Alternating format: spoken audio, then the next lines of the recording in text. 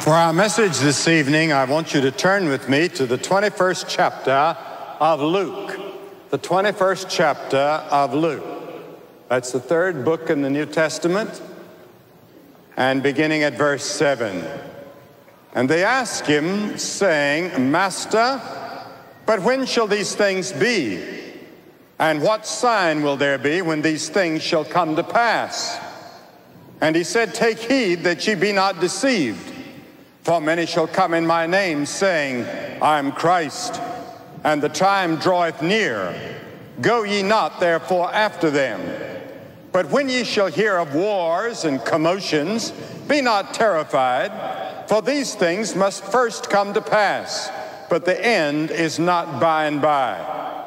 Then said he unto them, Nation shall rise against nation, and kingdom against kingdom. The great earthquakes shall be in diverse places, and famines, and pestilences, and fearful signs, and great signs shall there be from heaven. But before all these things, they shall lay their hands on you and persecute you, and put you into prisons, and bring before kings and rulers for my name's sake. The disciples had come and asked, when is the end of the world? What is going to be the sign of your coming again? They believed that Jesus Christ was coming again, and there was going to be the end of the age. Not the end of the earth, not the end of the world that we think of, but the cosmos, the world system that is dominated by evil. Then there's a strange little verse, one of the shortest verses in the Bible, back in Luke 17:32. Beginning with verse 28, it says, Likewise also as it was in the days of Lot, they did eat, they drank, they bought, they sold, they planted, they builded. But the same day that Lot went out of Sodom, it rained fire and brimstone from heaven and destroyed them all. Even thus shall it be in the day when the Son of Man is revealed. In that day, he which shall be upon the housetop and his stuff in the house, let him not come down to take it away, and that he that is in the field, let him likewise not return back. Remember Lot's wife. That's my text tonight. Remember Lot's wife. Now, why would Jesus say a thing like that? A strange thing for him to say. Remember Lot's wife. I heard about two little boys. They were walking down the street pushing two old automobile tires in front of them. They'd just come out of Sunday school where the lesson had been on that passage. And one of them said, Say, boy, that's really something. Lot's wife looking back and turned into a pillar of salt. And he said, That's nothing to my mom, replied the other boy. She was driving my dad's car downtown, and she looked back and turned into a lamppost. Now, many articles and many books are coming out these past few years about Armageddon, using the word Armageddon. You see it almost every week in your newspapers. Somebody's using that word. A newspaper headline just this past week said, Is Armageddon near? And the word Armageddon has come to stand as a symbol of the last war of history. General Douglas MacArthur, the American general in command of the forces in the Pacific during the war, said mankind has had its last chance. The Battle of Armageddon comes next. And he said that 40 years ago. And Jesus said, Except those days should be shortened, there shall no flesh be saved. And then in 2 Peter, the 3rd chapter, the scripture says, The day of the Lord will come as a thief in the night, in which the heavens will pass away with a great noise, and the elements shall melt with fervent heat. The earth also and the works that are therein shall be burned up. And you say, Billy, do you think those things are going to take place? Well, let's go back and study why Jesus said, Remember Lot's wife. It started with Abraham. Abraham was called of God. He was a friend of God. He was a great man of God. He was a great man of faith. And when God told him one day to take his only son Isaac and offer him On Mount Moriah, he did it, and he was going to offer him as a sacrifice, and God stopped his hand in midair as the knife was plunging down. And God was testing him to see how much he really loved God and how much he obeyed God. And he toured all around the Middle East. He started with Ur, down close to where the Iraq-Iranian war is now being fought. And then he went to Haran with his father Terah. And he went from there to Canaan, then went to Egypt, and then back to Bethel, and back and forth throughout the Middle East. And he became very rich. He had large herds of cattle and sheep, and he had his nephew Lot with him. And his wife's name was Sarah. But there's a danger of riches and affluency. Abraham became rich, and affluency often brings spiritual poverty. And Abraham committed some sins before the Lord. He straightened them out, he confessed, and God forgave him. The scripture says in Ecclesiastes 6, a man to whom God has given riches, wealth, and honor, so that he wanteth nothing for his soul. And Jesus said it's easier for a camel to go through the eye of a needle than it is for a rich man to get to heaven. Now, who are the rich people? The people that live in Europe, in America, in the United Kingdom, in Ireland, in this part of the world, are considered rich by the standards of many other countries of the world. Even if we have clothes on and have shoes on, we're considered rich. And Jesus said it's going to be very hard for a rich person to get into heaven.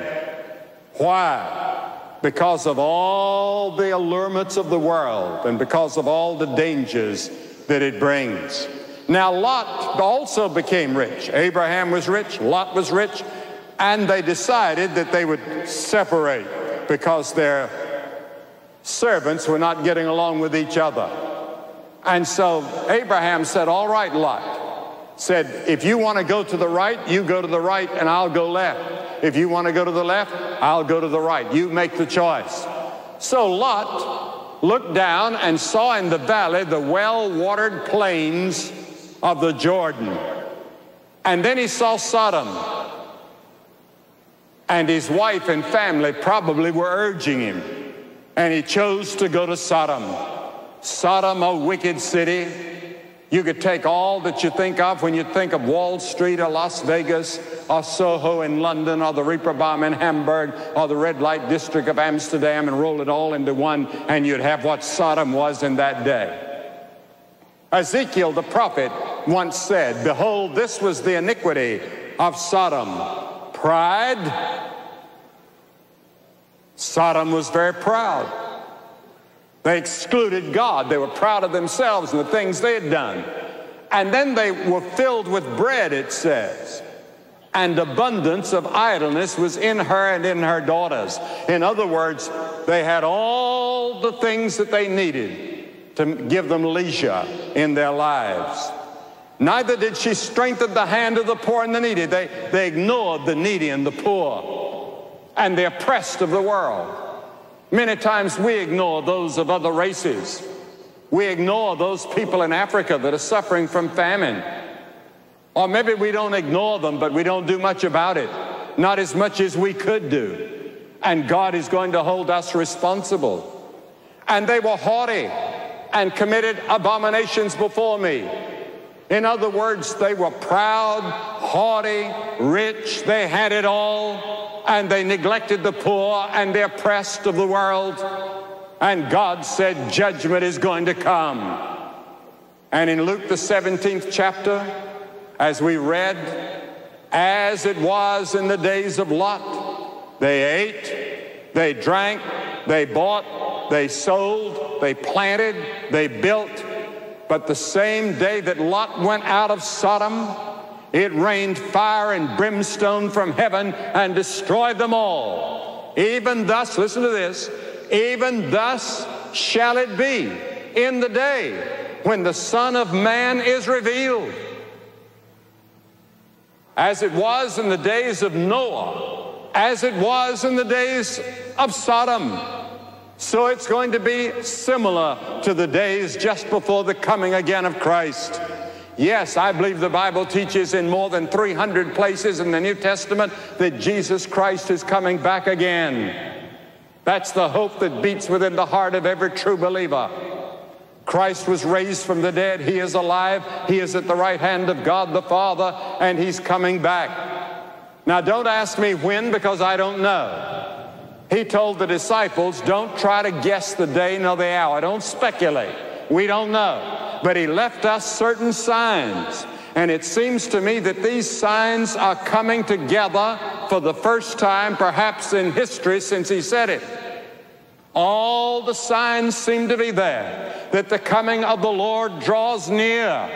We don't know. We're not sure, but it seems that way. Because one of the things that He told us was that the Middle East would be in turmoil. He told us about the pestilences. Look at all that's happening in pestilences. He said the whole world will be in turmoil. Look at the terrorism that's going on in the world and the tremendous military buildups around the world. All of these things, He said, are indications that the coming of the Lord is near. Because you see, the world would destroy itself if God doesn't intervene. General MacArthur said Armageddon is next. And he was right. It could be next. And it's going to be a different kind of a war in which we were led by Sir Winston Churchill or Roosevelt or General de Gaulle or all the other leaders. This is going to be a war of total destruction if it's ever fought. And God is going to intervene. I don't think we're going to have an atomic war. Personally, I'm just giving you my personal feeling. I don't think that anybody, unless he's some crazy man, and of course there are crazy people. Like Hitler, I think he became demon-possessed, and if he'd have had an atomic bomb, he would have thrown it. And a chain reaction could take place. But I believe the Bible teaches that God has other plans for the human race. I believe that Christ is coming again, and the kingdom of God is going to triumph. And those of us that know Christ and have the kingdom of God within us, we are going to reign with Christ. I'm looking forward to that day when He comes again. And He said 2 will be in the bed, one taking the other left. 2 might be flying in an airplane, one taking the other left. Now, the road to Armageddon is similar to the road to the destruction of Sodom, said Jesus. Now, notice they had that false security. We have a false security too. We trust in our economic strength and our military power. All of that could go in just a moment. Isaiah, the 31st chapter and the first verse says, woe to them that go to a pagan country for help and stay on horses and trust in chariots, but they look not unto God, neither seek the Lord. They're not looking to God. We're not seeking the Lord. We're trusting these other things. We're trusting in our dollars and in our pounds, trusting in our military power. And these things will not save us. We need God. We need to seek the Lord.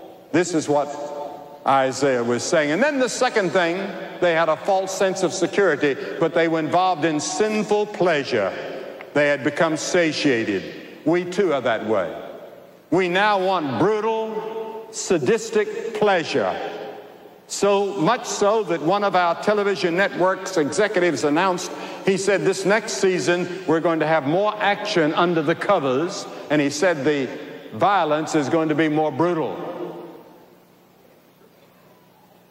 People want more and more because, you see, the kicks, you have to give them more for the kicks. It's very much like the Roman gladiators and the games in this Colosseum in Rome. They had to get more brutal and more violent to satisfy the people. And the Bible warns, the triumphing of the wicked is short, and the joy of the hypocrite but for a moment. It's only a moment in time. The Bible says in Proverbs 14, there is a way which seemeth right unto a man, but the end thereof is the way of death. It seems right to go this way, but the end is death, God says. Even in laughter the heart is sorrowful, and the end of that mirth is heaviness. Even when you're laughing sometimes, aren't you sad? And then when you pick up the papers and watch the news and all the murders that are going on and all the things that are taking place, I hear people say every day they just cannot understand it. And then the scripture says that the people of Sodom were too busy for God. They were too busy making a living and having all their pleasures to give any time to God. And that's the way we are. We don't give God first place in our lives. God doesn't demand a legalistic system under which we live, but He does demand first place in our lives. He wants to be the Lord that sits on the throne of your life and controls your life and rules your life. And that's why He sent His Son, Jesus Christ, to die on the cross and shed His blood so that our sins could be forgiven. Because you see, the problem in the world today is pronounced with one word: sin. And the Bible says we have all sinned and come short of the glory of God. We're all sinners. We were born in sin. We're sinners by choice and we're sinners by practice. And that sin separates between you and God so that you don't have the sense of fulfillment. You don't know the purpose and the meaning of your life. And you can have all these kicks and all these pleasures, but it doesn't satisfy. Something deep down inside is crying for something more. It doesn't solve the problem of your home. It doesn't solve the problem of your unemployment. Something is out of kilter. Something is wrong. There was a man that Jesus told about. He was a rich man. And he said, I will say to my soul, soul, thou hast much goods laid up for many years. Take thine ease and drink and be merry. So he retired and decided that he would go to Bermuda or the south of France or maybe to Mallorca or someplace like that and retire and live in the sun. And that night, after he had made his decision, he had talked to himself. He talked to his soul, because you see, your soul lives inside your body. Your soul is the real you. And he was talking to himself. And he said, soul, you've laid up all these goods. You've got all this money coming. You've got good social security. You've got everything. You don't have to worry. Take it easy. That night he gripped his chest. And there was a voice from heaven that said, thou fool, this night thy soul is required of thee. That night he died. He didn't have 1 hour to enjoy his wealth. You see, he'd put his confidence in the wrong place. And many of us are like that here tonight. And then they were guilty of idolatry. Idolatry. That's the sin that God hates the most, and that's the sin of the Western world today. And it's the sin of the whole world.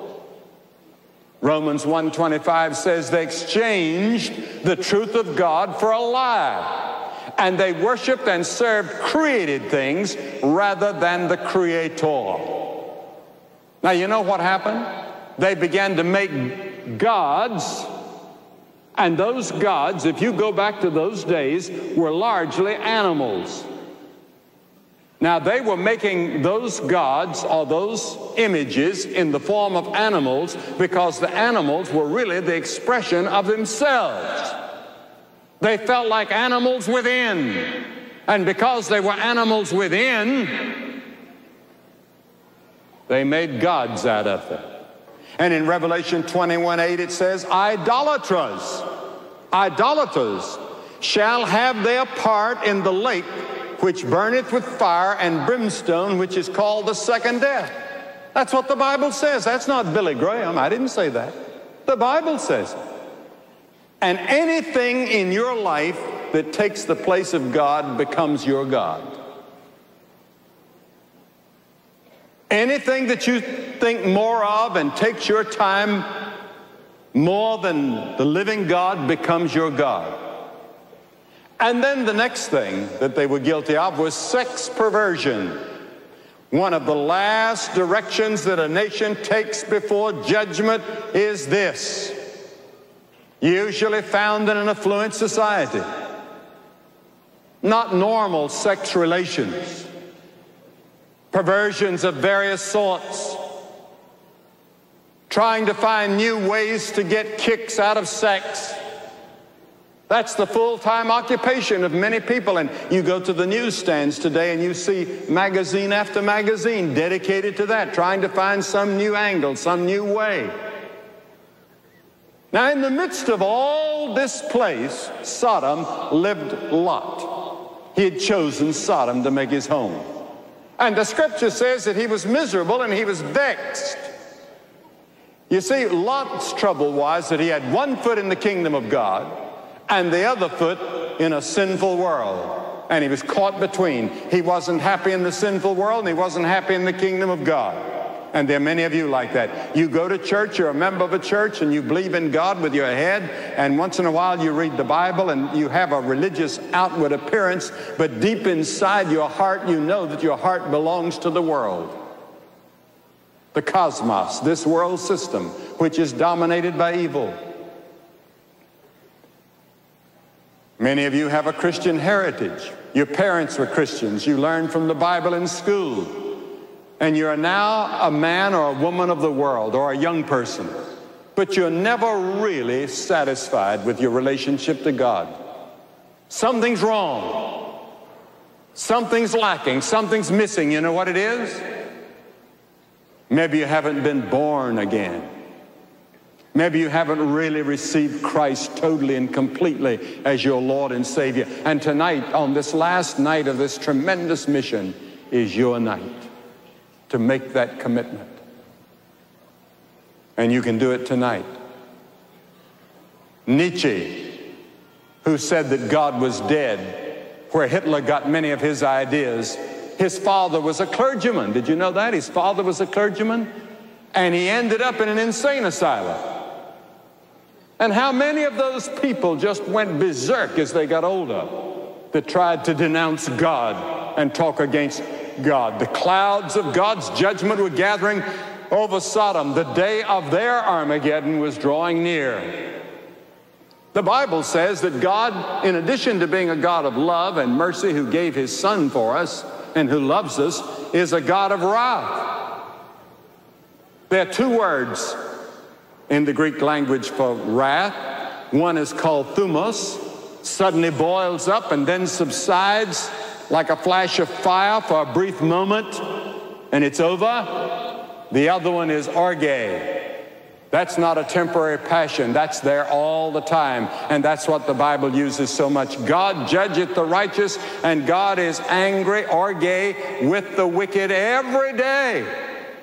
He's angry every day with those that are away from him and live wicked lives. In Romans 1:18, for the wrath of God, orge, is revealed from heaven against all ungodliness and unrighteousness of men who hold the truth in unrighteousness. You may hold the truth, but you don't live it.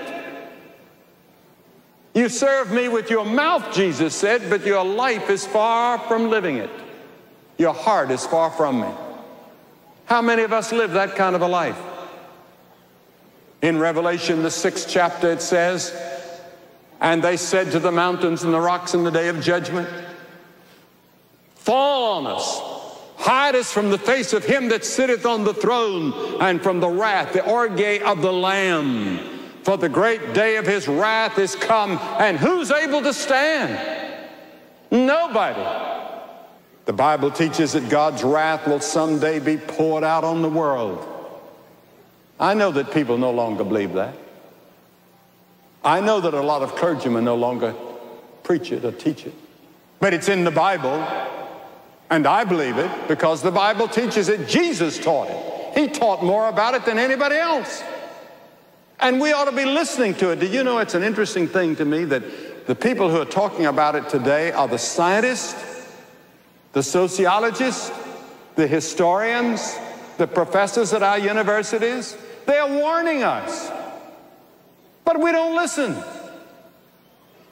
And somehow the church is just too silent on this subject because we're the ones that have the hope beyond the judgment. We have hope in Christ.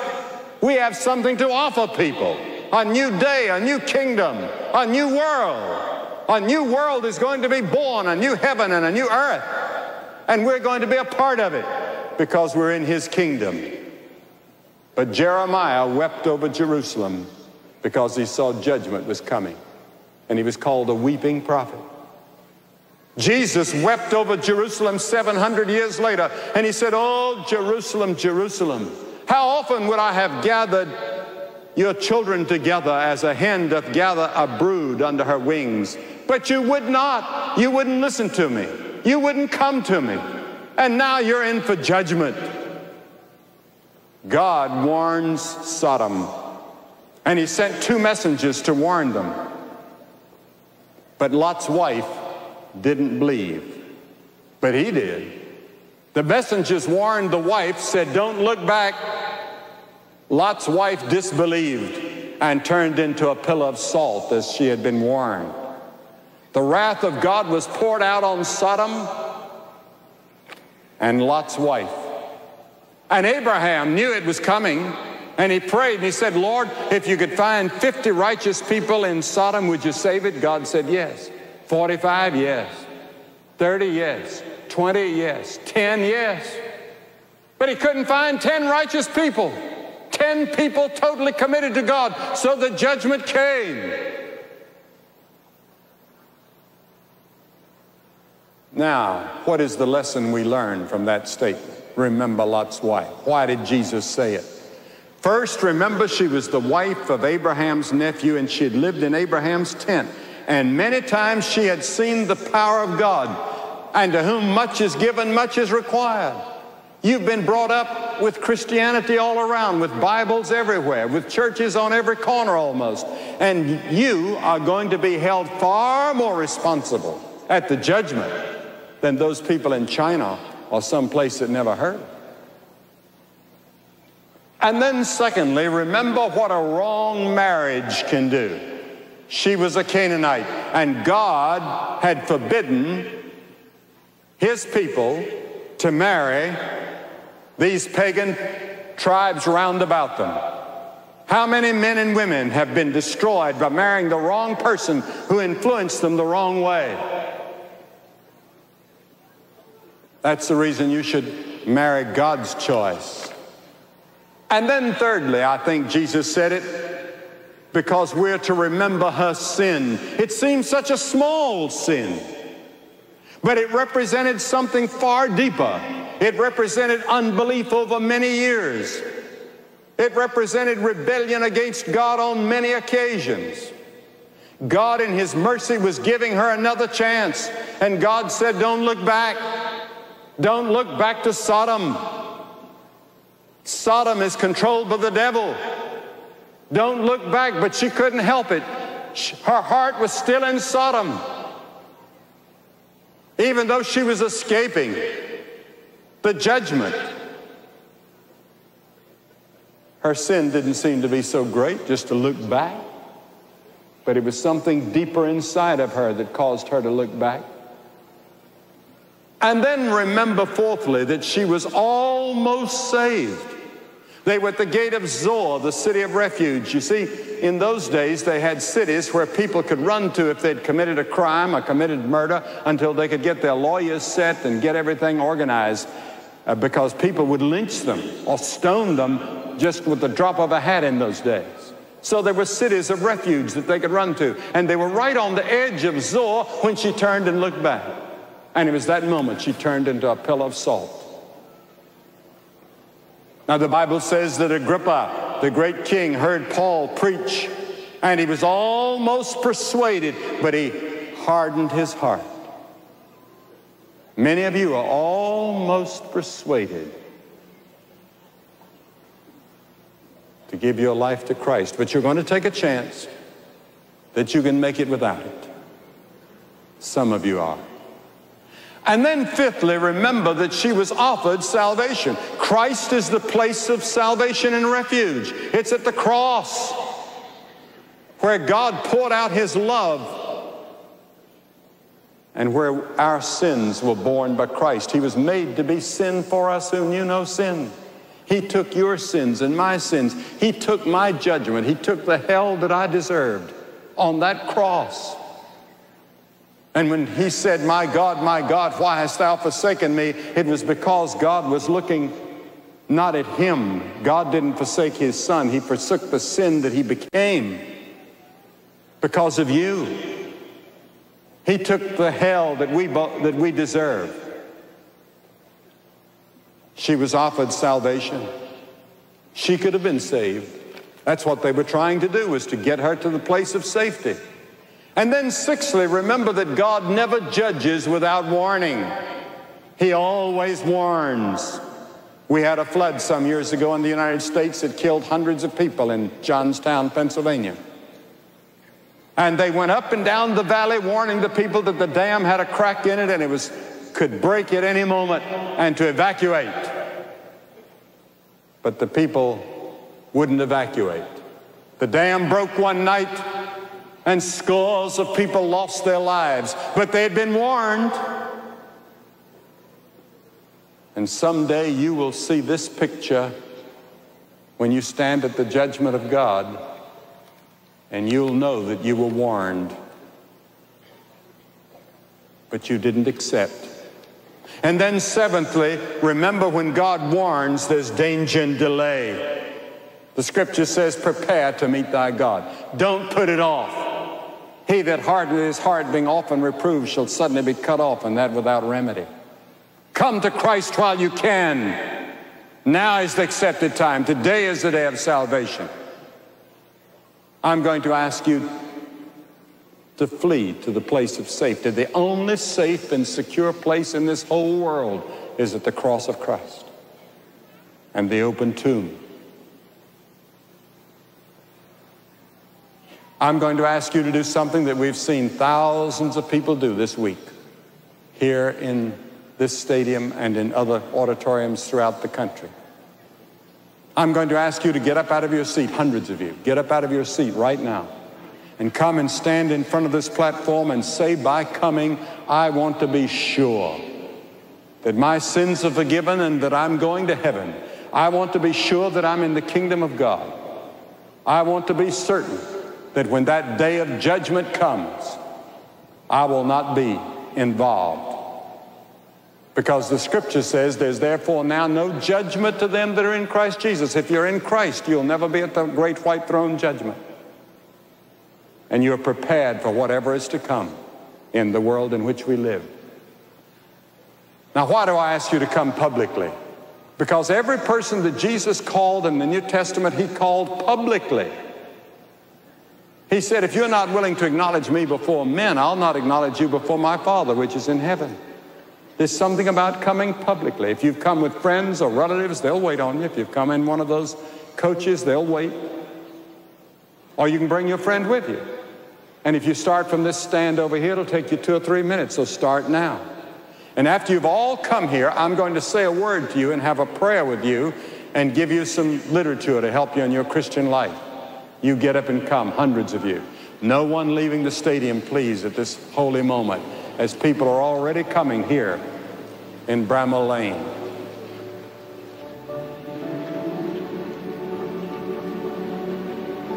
The number on your television screen is a number that you can call for spiritual help and counsel. People are standing by now all across the United States waiting to talk to you. So write the number down. If the line is busy, just wait a few moments and call again. They'll be there as long as the calls keep coming in. God bless you as you make that call.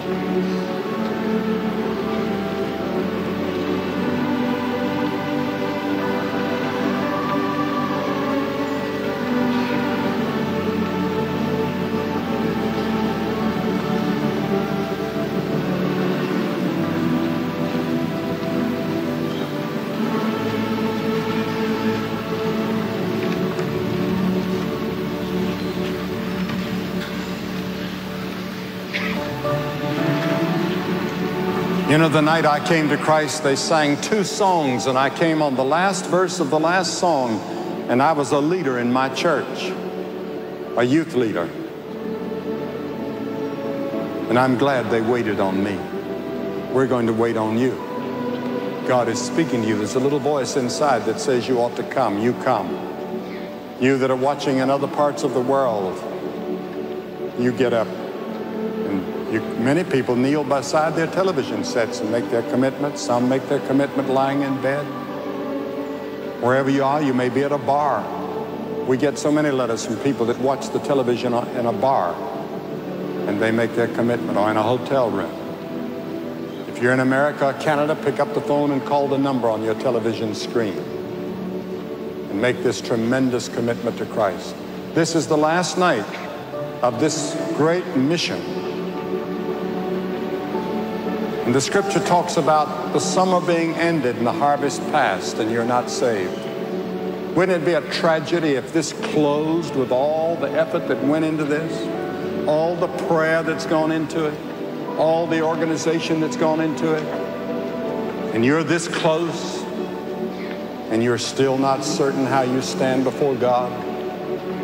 Don't you let this night pass without you making your commitment. We're going to wait on you from everywhere. There's plenty of time. You get up and come.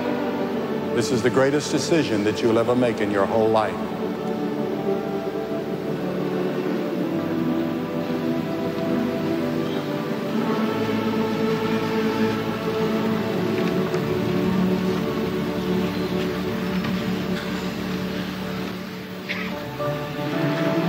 Tonight, once again, we are seeing the hundreds and even thousands of people who are leaving their places in the stands to make their decision for Jesus Christ. As Mr. Graham has told you, this too can be a moment of decision for you, and he'd like to hear from you. Take a few moments to write to him today or to make that telephone call. Let him know about your desire to commit your heart and life to Jesus Christ today.